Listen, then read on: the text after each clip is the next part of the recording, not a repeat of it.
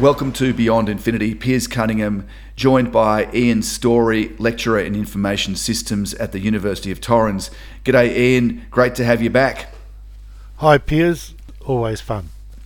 It is, and this time is a particularly interesting subject because it's just every day we're finding more and more about the implications that flow from this, and I'm talking about artificial intelligence.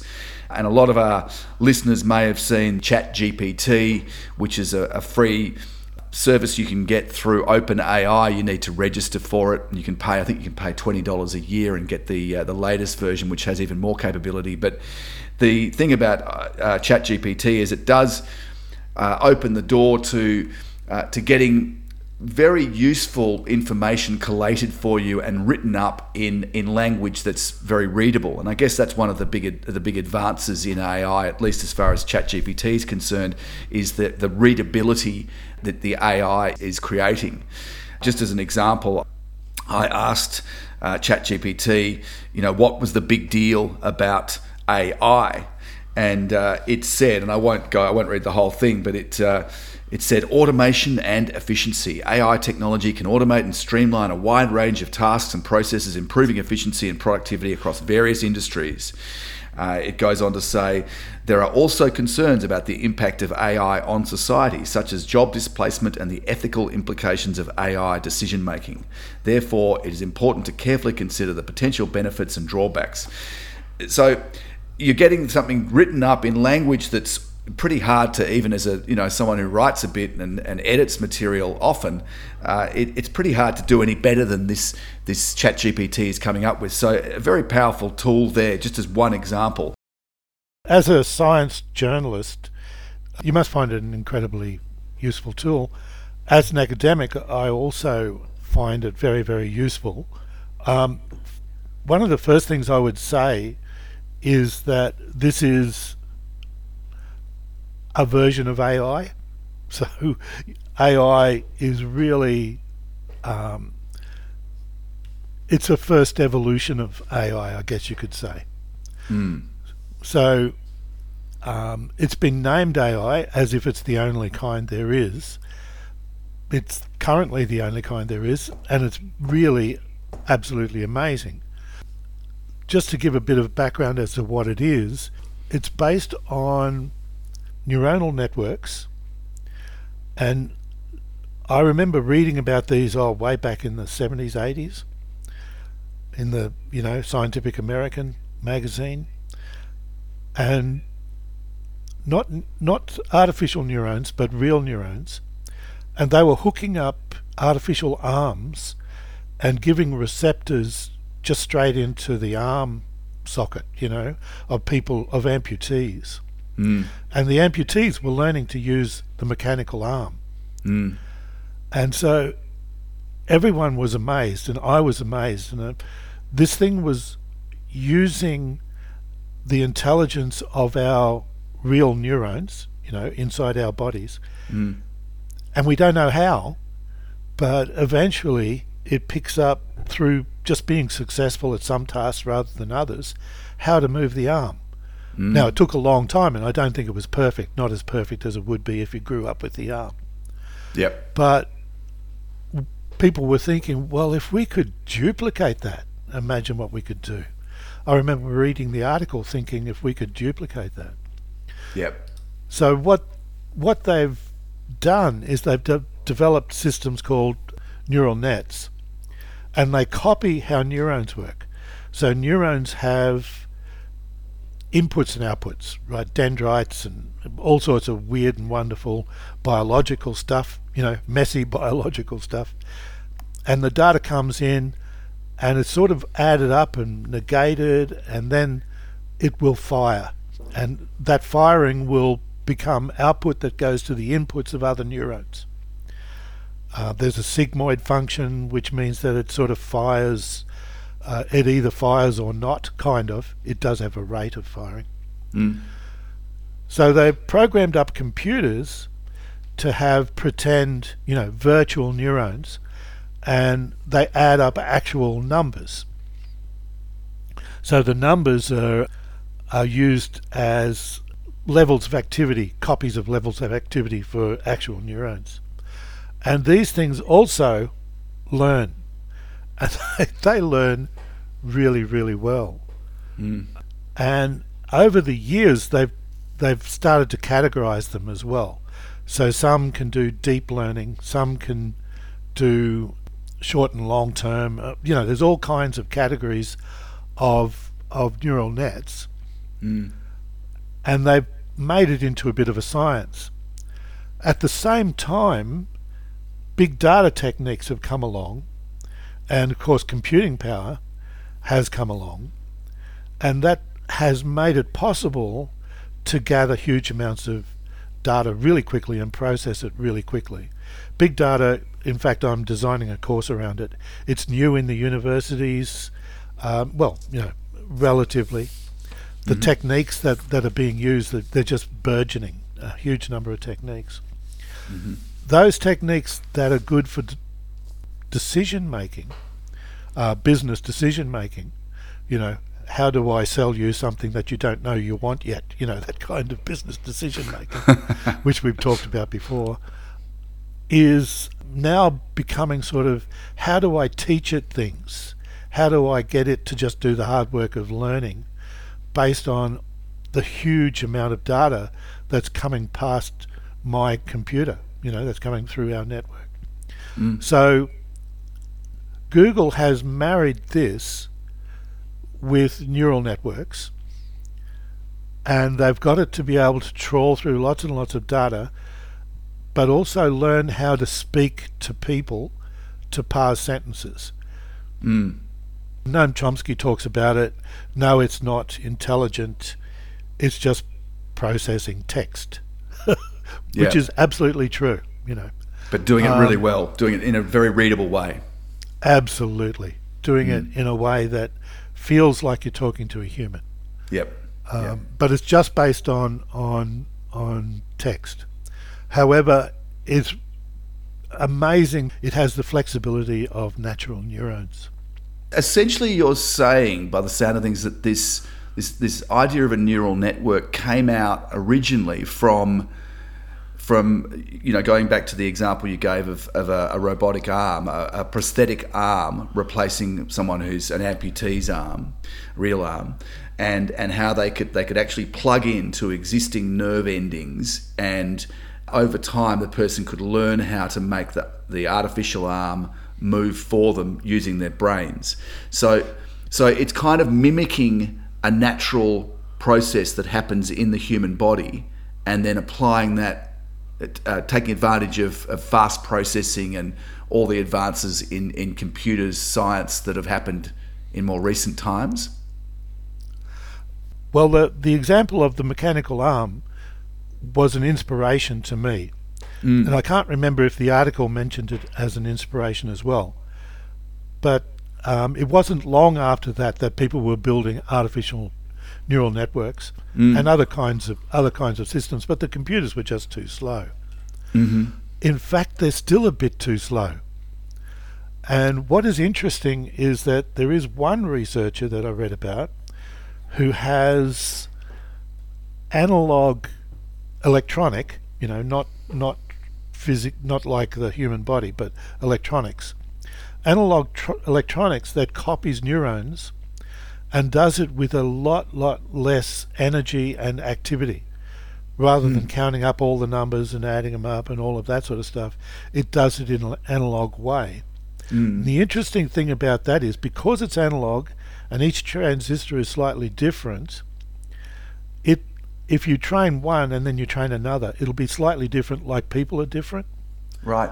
And different based on their experience. With the digital ones, you could program it up, save a copy of what it's learned, put it into a billion other computers, and they would have all learned the same thing, which is scary, right? Imagine me being able to put, you being able to put, even better, you being able to put your brain into my head. But that's what they can do, but not with these ones which are analog rather than digital, which I think is interesting. Currently, it's the digital ones that are winning by far. Yeah, and there are also, and you'd know about this, there's so one of the big people behind this, so the founder of OpenAI, which is ChatGPT, is Elon Musk, who seems to have his finger in every pie you can imagine. Another company that he's got is doing that brain interface, which is literally putting a receptor or wiring in directly into the brain, into nerve endings inside the brain, and tapping into neurons, and developing a brain interface. And that's partly the idea that we already have a brain interface, which is our phone, but we have the actual interface is very clumsy because it's our thumbs and fingers which we use to type or input data into the phone. Or we can actually use our voices now, which has improved a lot, voice recognition. But to be able to, to integrate even more tightly, like you're saying, if I could put my brain into yours, then we would completely understand each other.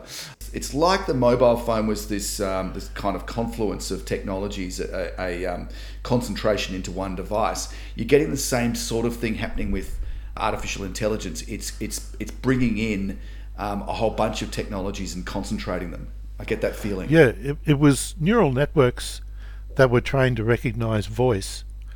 I think even Kurzweil way back in the 80s. Sorry, that's going the wrong way. Text-to-speech was one of the early ones that he was involved in. But speech-to-text was very, very tricky, and everyone knows that because we do it all the time and it miscalculates all the time. Yeah. But it used neural networks to train the computers how to hear speech and transfer it into text. That's a typical application, recognition. But the matter of having the implants inside your head, I often joke that I really want Google in my head so that I look smarter than I really am. Because I'll know every answer to every question. How good would that be? You wouldn't look any smarter. You'd just be smarter. Smarter. So you want a heads up display, and that was actually something that Google was developing, which was called Google Glass. Even better, straight into my visual cortex. Yeah. Yeah. The only trouble is that unless you're super rich, you probably have to suffer a huge bank of ads every 10 minutes. Yeah, no, that'll be annoying, won't it? They'll have to monetize it, and that'll be the way they monetize it. It's making you pay for the ad-free version. So just to remind listeners, the company I'm talking about actually with the brain interface is called Neuralink, and you can read up on that if you're interested. But that they've done all sorts of things. They've actually trained a monkey. They've wired up a monkey to play Pong using its brain. So the monkey's sitting in front of a screen, and it's got the two little cursors of the old game of Pong with the ball going between the cursors across the screen, and the monkey, no hands free, is directing the paddles to keep the ball bouncing between them with its brain. Yes, I mean, we're learning amazing things, and it's a little bit like, Frankenstein monster, the mad scientist. But, I mean, seriously, into the future, if we do start to get conscious machines and we're fiddling around with consciousness connecting to human brains, or not even connecting to human brains, but fiddling around with what they're perceiving and their concept of self, it starts to get scary, quite scary to me. And, who knows what's possible, but certainly just putting a neural link in has some of these implications, some of these scary implications as well. Absolutely, and we'll come to some of these things, but they include, we've seen the way that drones have been used in warfare in Ukraine, and it's becoming a very, very important tool, and it's being recognised by militaries all around the world, not just those that are involved in the Ukraine conflict, as the way of the future. Unquestionably, there are battle robots that are being developed for sort of on-the-ground use to replace your foot soldier who's fighting potentially hand-to-hand on the ground. Then you've got these very smart drones that can do a lot of that are very effective. They can have them in swarms as well. Yep. and they all communicate with each other, little tiny ones. There was Yeah. a movie, Yep. brilliant movie, I can't remember what the name of it was, featuring these kind of drones. And they'd be absolutely formidable, even though each drone would be, a little larger than an insect in its own. Yep. And they use them. You've probably seen those formation flying. They use them like fireworks for light shows. So they can do amazing things with them. Getting back to companies that are using AI, there's a bit of a rush, isn't there? And I'm not really up with all of the developments, but Google, Microsoft are definitely facing off over AI. Google is talking about using AI behind its wonderful search engine, to improve it even further. Yep. And they're talking, I don't know if any of you have Apple devices, but Siri is just hopeless. I must say, Siri was designed as a kind of personal data assistant. Where's the next hotel? How do I find a cinema? What restaurants are around that? It's really good with those kind of questions, and they curate, I should say, those kind of questions. So only curated questions are allowed in Siri.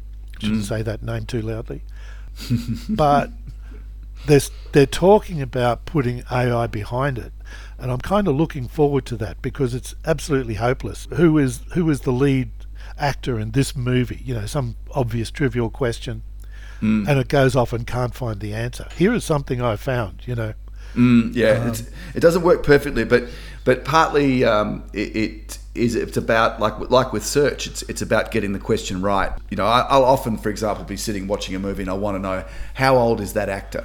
So it's funny how that question is one that you ask, and probably ask it more the older you get yourself.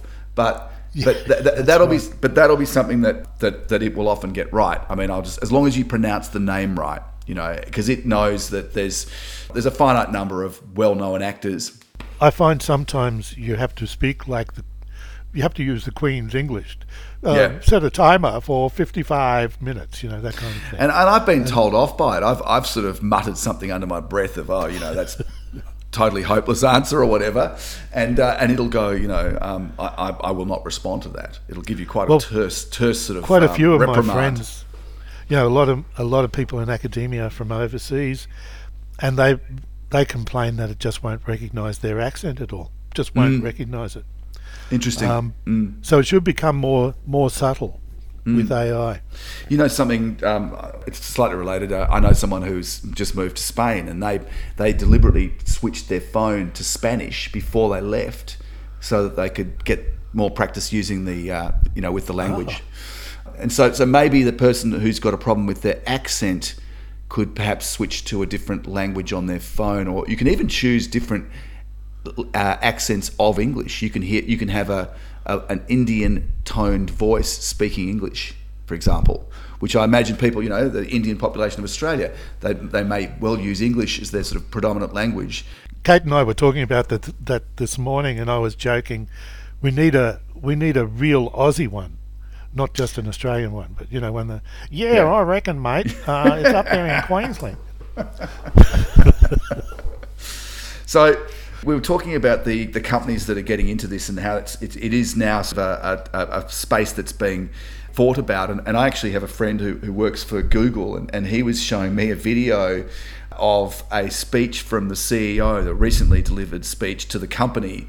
That's kind of the in-joke was just how many times the word AI was mentioned in this 10-minute speech. It was once every 15 seconds. That just gives a reflection of how they are really seeing this as an important space to compete in. Well, that happens in academia all the time. There's the latest flavour, and it gets mentioned in every, Yeah, AI is the latest thing, but as I say, I guess we can talk about it. Is it really AI? Is it what AI is going to be in the future? It's a form of AI. It's just that it works so well that people are kind of thinking that it's the only kind of AI. That's right. It's the tip of the iceberg, and Well, we can go through some of the different applications, and I suppose this is what people are interested in: is how is AI going to change the future and shape the future? And just some examples. Well, just to finish off a little bit on Google, they are apparently integrating a function into their image search on Google, because you can actually use the camera on your phone to take a photo of an object. And I was doing this, I was putting some stuff up onto Facebook Marketplace to sell. And if you're not sure about something, say it's an old coin, you want to find the value of an old coin, take a photo of it using the Google app, using the camera on your phone, it goes and searches and tells you what it is. You can do the same thing with eBay. And that's just a search function, but because you can now create images, and this is something that you can do with various AI engines on the internet now, and a lot of them are free. You can say with words, what does a pearl look like on a beach? And it'll give you an image, combining an image, a pearl and a beach, and it'll look really good. And it's getting better and better, and the paid versions are creating something even better. So when you're searching with Google image search, how do you know the provenance of what you're looking at? Well, Google is integrating software into their search algorithms, which will tell you if the provenance can't be verified some other way, then it will say, well, this could likely be an AI generated image, which is, getting into that whole area of how do you verify it? Are you looking at something real, or are you looking at something that's been created with AI? I think the issue of provenance, well, it's actually not new, is it? Because every time we look up a Google search, we go, oh, that's just a Google search. What is the provenance of it? Or Wikipedia. Yep. In academia, we're not supposed to advocate the use of Wikipedia. I actually tell my students, maybe don't use it in your articles, but it gives you a pretty good first pass if you're looking at something new. Absolutely. And you can go into it from there and discover, hang on, this reference isn't quite right. This isn't quite right. I'm starting to learn it though, and I'm starting to get the idea. This reference is really good. Well, the same thing happens for researchers. Must happen in journalism as well, where Google, Wikipedia, and now AI especially, gives you a whole article and gives you references at the bottom of it, not good ones.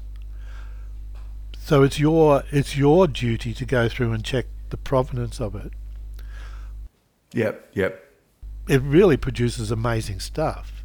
So this kind of thing of checking the provenance of these digitally produced, elements, you can rely on that kind of information if you're trying to sell something and, bump yourself up on the SOE, what do they call that? Yeah, the ranking. Yep. Yeah, the ranking. You can rely on it, because if it's inaccurate maybe 5% of the time.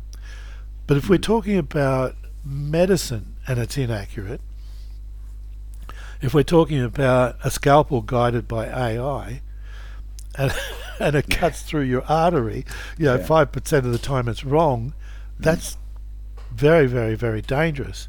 If we're talking about weapons of war and they're wrong, that's incredibly, incredibly dangerous.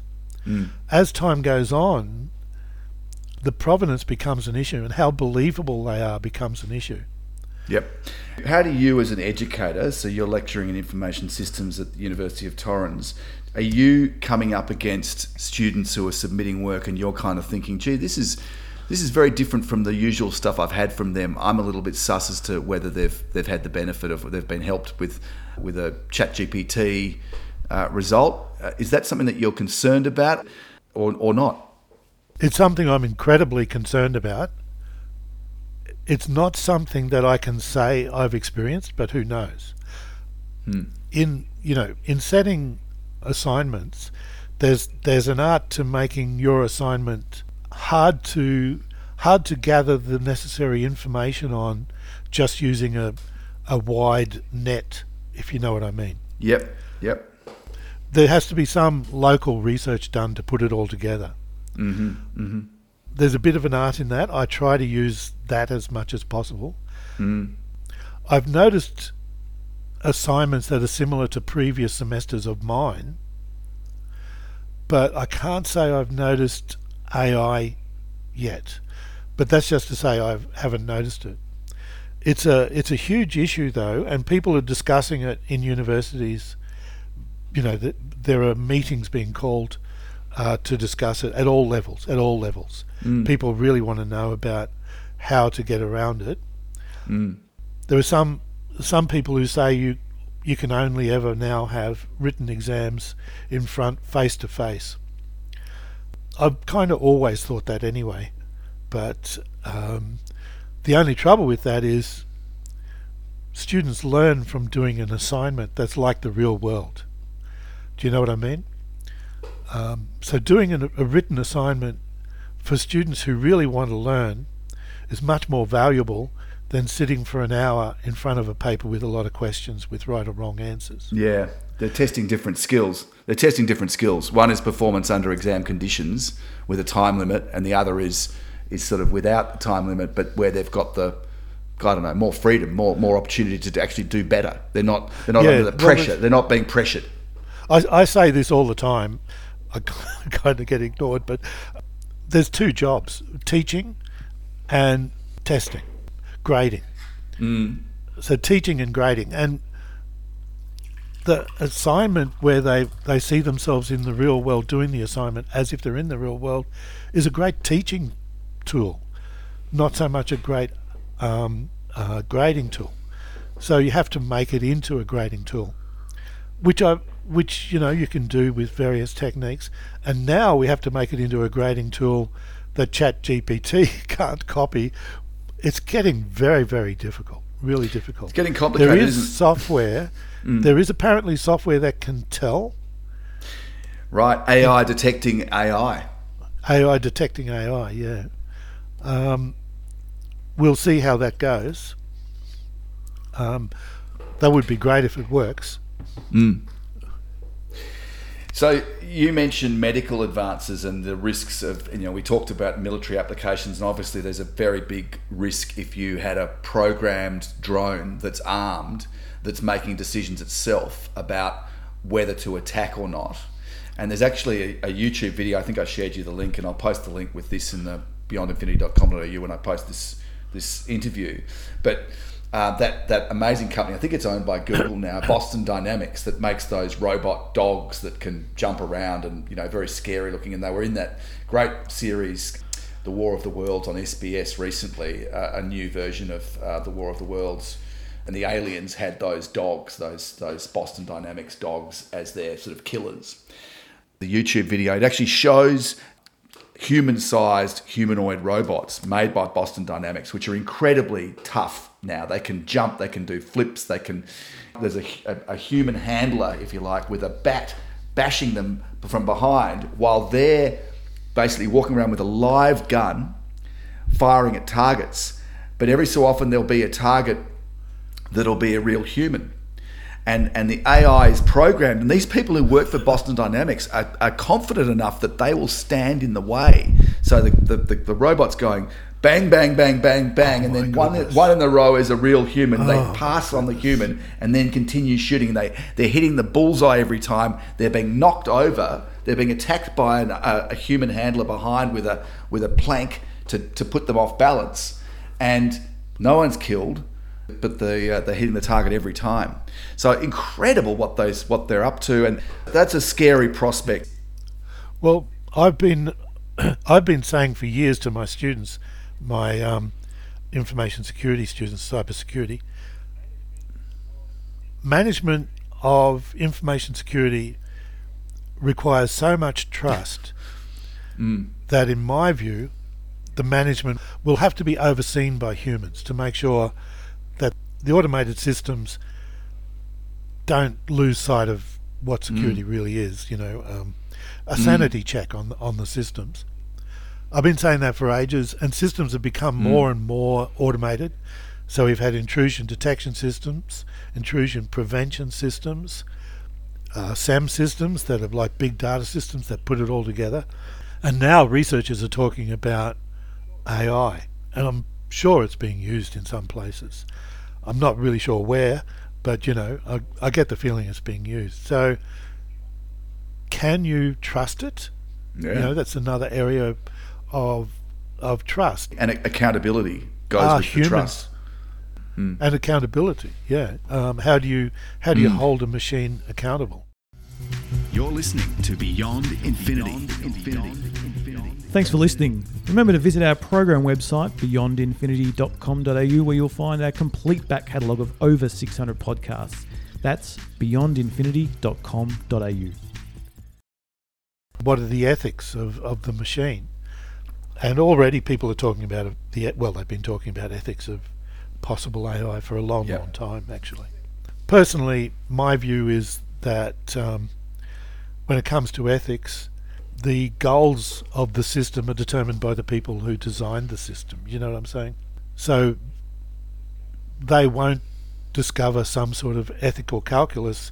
They'll be subservient to the people who design them, unless, of course, they start to evolve Skynet kind of consciousness, which is not such a crazy thing. I mean, there's a thing called Sanctuary AI that has a humanoid robot called Phoenix, and then there's Tesla, who's got a robot called Optimus, and then there's also those robots that I was talking about from Boston Dynamics, and these are just three well-known examples that have been publicised. But who knows what isn't being publicised that militaries are working on. So there's a whole issue that comes up, and it's accountability, and it's do you trust in a real battlefield situation, you could, if you allowed something to make kill decisions of humans based on AI, so it's autonomous and it's using AI. I mean, where does that lead you? And the potential for things for big mistakes to be made, and then huge escalations to happen, which wouldn't otherwise have happened. There's a big area there, which, as you say, I think the only way you can really make it safer is to have humans making the decisions. Backtracking a little bit onto the topic of cybersecurity, there actually has recently been an attack which uses AI, and the attack uses AI to be able to convert your voice into somebody else's voice. Right. You may have seen on the internet people copying, deepfake people copying Joe Rogan and that kind of thing. The attacker trains the system, it only takes 30 seconds, trains the system to recognise their voice, and then calls up someone. So say they call up somebody's mum, maybe somebody who's relatively old, like 70. They say, "Oh, help, I'm being held hostage. They've taken my phone. Please answer, pay into this account because it's their secure account, such and such an amount of money. Help," in the voice of their son or their daughter. Wow. Really nasty stuff. This is not a victimless crime. It's really nasty. Because the amount of angst that they create, what does the person do? Well, what would you do? I was talking to my mother-in-law, and she said, she wouldn't involve the police. I said, well, the chances are, if you get a call like that, it's from a scammer. I would call the police in that case. But she was adamant, no, if it's your son who's at risk, you just pay the money. There's got to be questions really that you nasty. could ask, to verify who they are, which would probably trip up the AI or the people who are trying to scam you. Something that they can't know. What was your first telephone number? All those things that you do to verify. But people aren't educated in those things. Passwords. I know. Well, it sounds like they're going to need to be. It is a brave new world of AI that we are entering. There's no question about it. The thing is that it's not all bad, and there's some amazing good that can come from this. I mean, you mentioned that the neural link interface. If you've lost an arm, if you're you can to have your arm restored, or to be able to walk again, and have your legs controlled by your mind. I mean, those are incredible advantages. They're incredible breakthroughs. The prospects for streamlining overworked and stretched medical systems, which we have at the moment. I mean, we have a health system in Victoria and other parts of Australia which is really under pressure, and to be able to improve telemedicine, which is people are working from home more, people want to work from home more. If you're living outside the big population centres, you don't have access to the big hospitals and all the technology and goodies that they have. Then to do things remotely and to do things with the benefit of AI is hugely advantageous. There's a recent article I came across about using a Google-created medical AI model, which is called MedPalm-2. The model scored an impressive 86.5% on questions styled along the lines of the US medical licensing examination that's used for med students. Some of the doctors or people who were reviewing the results said that there were areas where that the AI performed better than humans. This is not actually all that new. It's new using AI, but even back in the 80s, late 80s, maybe 90s, they were using, what did they call it? Expert systems. Remember the term expert systems? And they were using expert systems to interview people coming into doctors for doctors' appointments, to doctor's surgery for appointments. And the expert systems were performing much better than the doctors. Just based on, very, very simple algorithms. So the AI, based on huge amounts of data. And this is a bit of something which you and I touched on when we were talking about this earlier. Another medical thing that's been done, which it may have used a bit of AI, but when people go to eye doctors and ophthalmologists, they often do retinal scans. Now, retinal scans is a biomarker, in other words, so it's like a fingerprint. It's a unique thing that can be used to identify an individual. And in fact, I've gone into Japan and they have retinal scans. So they use them at airports. They use them at immigration when you enter countries in some parts of the world. But what they've done in America, this was a few years ago, they had hundreds of thousands of these scans, and the retina also can show, or the eye can also give you information about predisposition towards various diseases. They call it the window to the soul, but it's also the window to your health. And so by creating these big databases of eyes and then programming software to analyze them, they can collate information about predispositions to certain diseases, and then they can say to you, okay, well, based on this information we've got from your eye, you need to be careful about cholesterol, you need to do this or that, you need to take this preventative drug, or do this to prevent yourself having this problem. And so this is something that's been around for a while, and I guess what it's leading me to ask you is, we've had search engines which use very sophisticated algorithms to give us these incredible search results and anticipate, almost to read the minds of the world.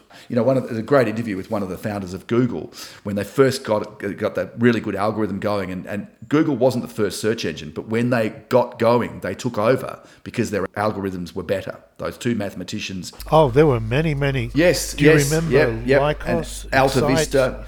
Yahoo, LookSmart, Jeeves, Metacrawler, Alta Vista. Yeah, the founders of Google were saying that when they first got going and they started getting hundreds of millions of hits, the feeling that they had was it was like reading the world's minds, the masses' mind, because they could see if there was something that happened live on TV, say a sporting event, and a controversial referee call on a slow-mo replay of a score or a touchdown or something. You could see in real time people searching something related, and they could see the way people were thinking en masse. So there's search, and then there's that, what I mentioned, the example of collating information about people's eyes and using that for sort of broader medical purposes. So what I'm asking you, Ian, is what's different between all those things and AI? I mean, ChatGPT is a language breakthrough, but what's behind it is effectively trawling the internet, gathering all the data, using the likes of search engine technology to collate it, and then use this advance in language skills to collate it and put it into a very well worded and readable and comprehensible text. So what's the big breakthrough? I mean, essentially, AI is using, ChatGPT is using search, really, but with enhanced language skills at the end of it. I think it isn't just AI, right? Well, it is AI, but it's different. But it has a whole history of other little things behind it that built up over time. This one used a whole lot of data from the internet and was the first one that made an interface that made you feel like you could talk to it. I don't know if you saw the Four Corners episode where the guy had basically his wife being carried around all the time. It was a doll with a computer in it, and he had trouble with intimacy, and he got real solace from this computer, which was just running AI. So when they talked about this kind of systems that could make you think they're human, back at the time of the Second World War, Alan Turing, whose name pops up all the time, devised what he called the Turing test, which, by the way, is the origin of the name of the movie. Yep, which is a great movie. Imitation Game. Not something else. It was this test that if a computer could imitate a human to the point where the human thought it was conscious, then it was conscious. Now we can argue and we can kick around whether it's conscious or not, but that was his test. And I bet you, well, there are already people talking as if it's conscious. Remember in Blade Runner when, the job of Decker was to find out whether replicants were humans or not. And he had a sort of a 30-point questionnaire where he'd probe them and ask them sort of emotive questions about their childhood and stuff and see if they squirmed. And if they squirmed in the wrong way, he pulled out his huge gun and blew them away, Well, and at the end of the movie, there was some question about whether... Yeah, well, he wound up... I think he married a replicant. It's really nice. Yeah. Nice little plot twist, yeah. And in fact, this is really an interesting area. And I don't want to sound like a mad scientist, but it's very, very exciting. How can we move towards actual consciousness? What is it? Maybe we can solve the problem of what it is. I don't know what it is, and I defy anybody to say they really do. But so we don't even know what it is in the first place. Whether to ask whether or not it truly is conscious seems like... You mentioned the guy. You mentioned the guy. Just quickly jumping in. You mentioned the guy who carried around his wife. Who he was socially challenged, and he had a wife who created solace for him, and she was AI generating. There's a film called Her, which you might have seen. Her. His sort of digital girlfriend is Siri, or an equivalent. Careful saying that name. Yeah, sorry. Sorry to everybody out there in Radio Land. Yeah, we probably just activated. I think the response I just got was, "I didn't get that. Could you try again?" Now, we were talking about movies and how this is, there was the replicants and the idea of trying to distinguish between real and fake. Art imitating life, or life imitating art, whichever way you look at it. The concern I have is that not only could it be very, very like humans, it could be better. That's another concern, really. How much better and how understandable are they, as per the singularity of Ray Kurzweil. But that they can replace us. That there's a lot of jobs. So journalists like you, academics like me, a lot of jobs, all those kind of jobs that were safe because they were white collar. They're talking about maybe 90% of jobs becoming redundant, 80 to 90. maybe we need to rethink what life is for. Is it for working for 40 years to pay the bank? To get it's a real. There's a social problem at the end of this that I hope that we solve. Now, I'm not a great lover of Bill Gates for all sorts of reasons, but he does talk about what's he called, living wage. I don't know. Is that the solution? I think it may be. Maybe we start judging people by their competition in artistic forms or in other ways.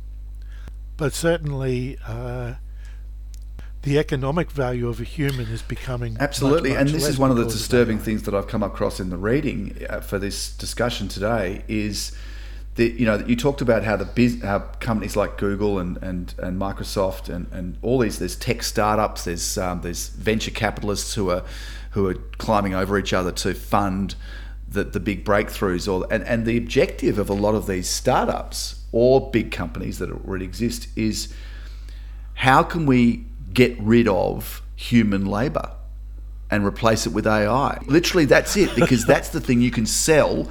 You can sell that to a company. Bizarre, isn't it? You can say, okay, well, you've got a pool of 20 accountants. Well, how about if we give you software which allows you to have one accountant or no accountant?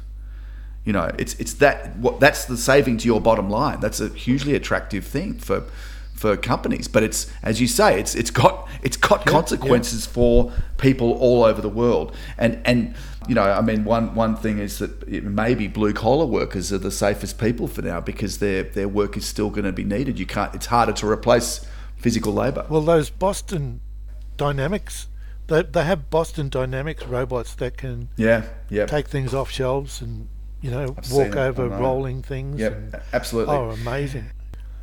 And they can work 24 hours without a break, Another big thing, Ian, is that's been coming up recently is so the source of the AI information. So if you're using AI, if you're using ChatGPT, for example, the system is going out and gathering data from the internet, from stuff that's been posted in scientific papers or on newspaper articles or in chat rooms or social media or whatever it is.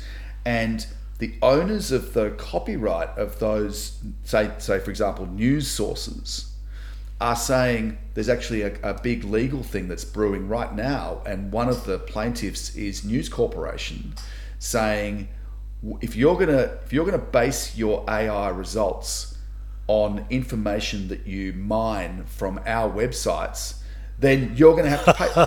You're gonna have to pay for it. It's copyrighted information, and it's fair enough. I mean, if you've paid journalists to create this stuff, and I mean we're already down the path of eliminating journalists because of newspapers don't exist in the way that they used to.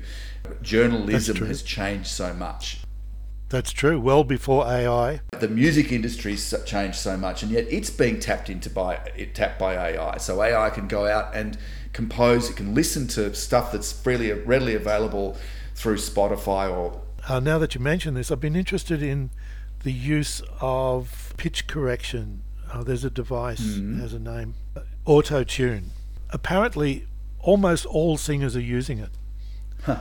In fact, even singers with obviously really great voices, natural voices, unbeknownst to them, because they just sing at a concert, get it recorded, and then everything else goes, all of the packaging up, the thumbnail on the thing, and all of the recording, and that's all done by other people.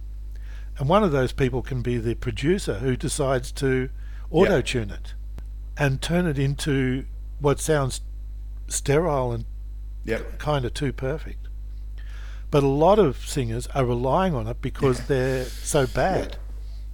Most of the singers are relying on it because it's so bad. And AI is now being used to add more natural kind of, like vibrato at the end of a note. They're adding the vibrato at the end and making it sound a little bit more natural. They're asking, well, why have a singer in the first place? We said before that there's a big threat to jobs, and what is the future of work?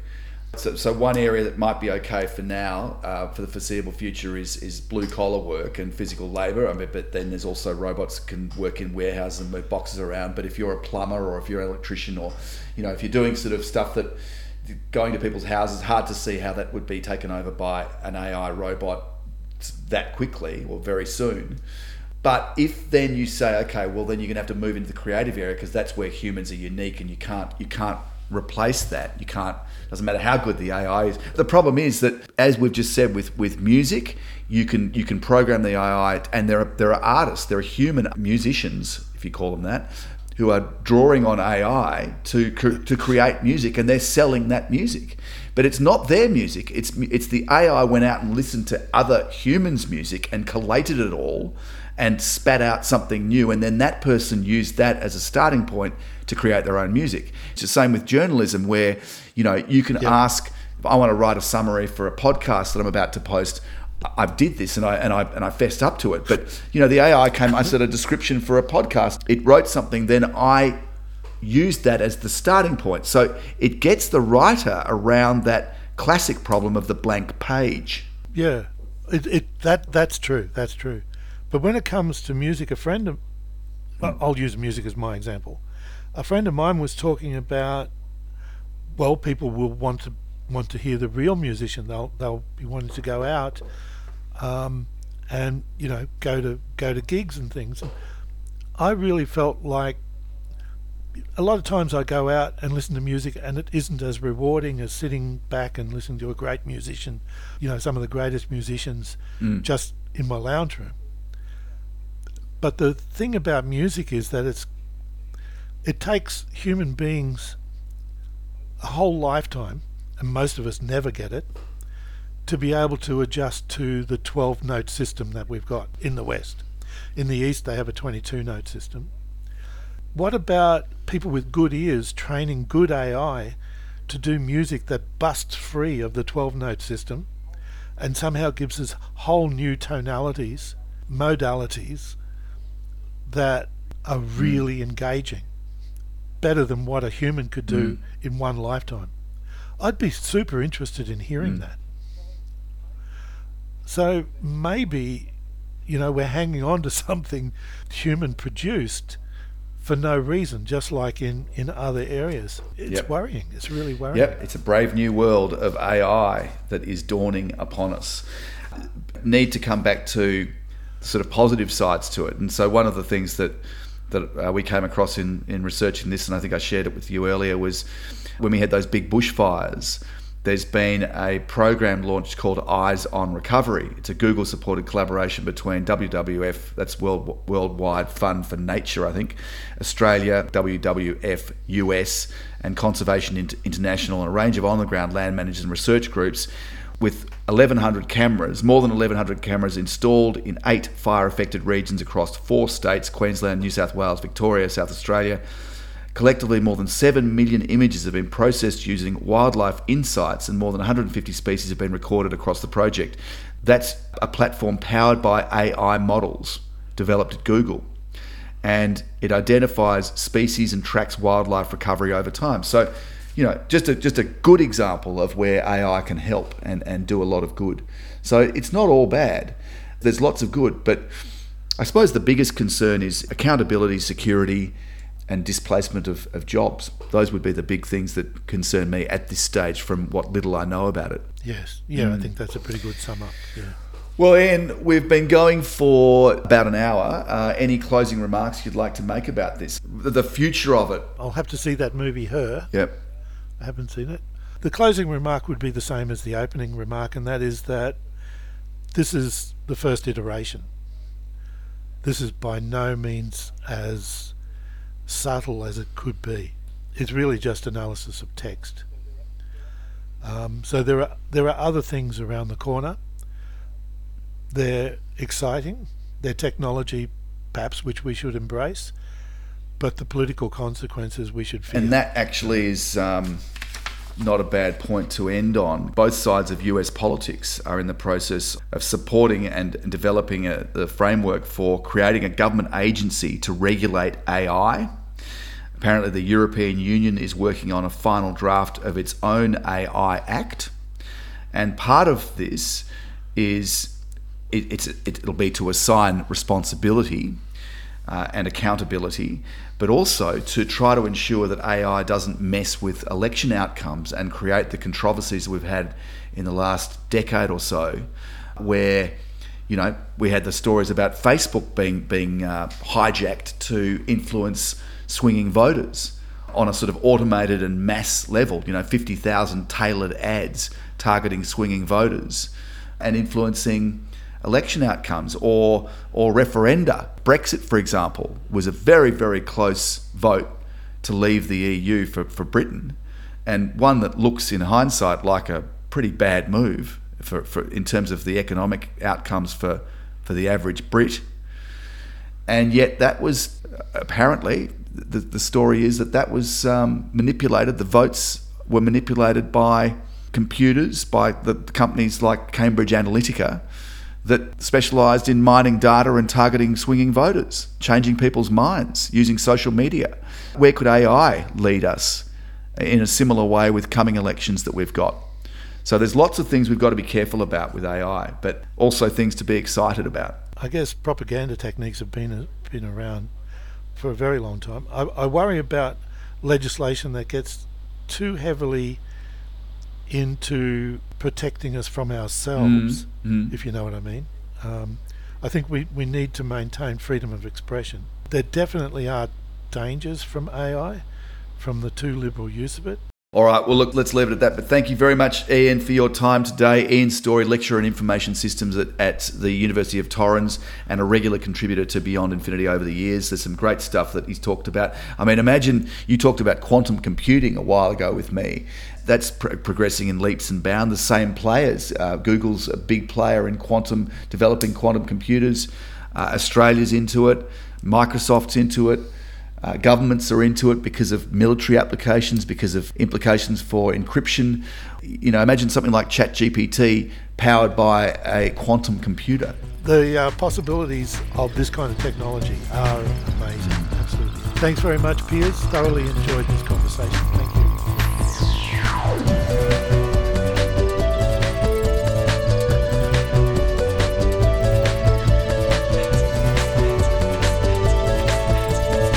Beyond Infinity.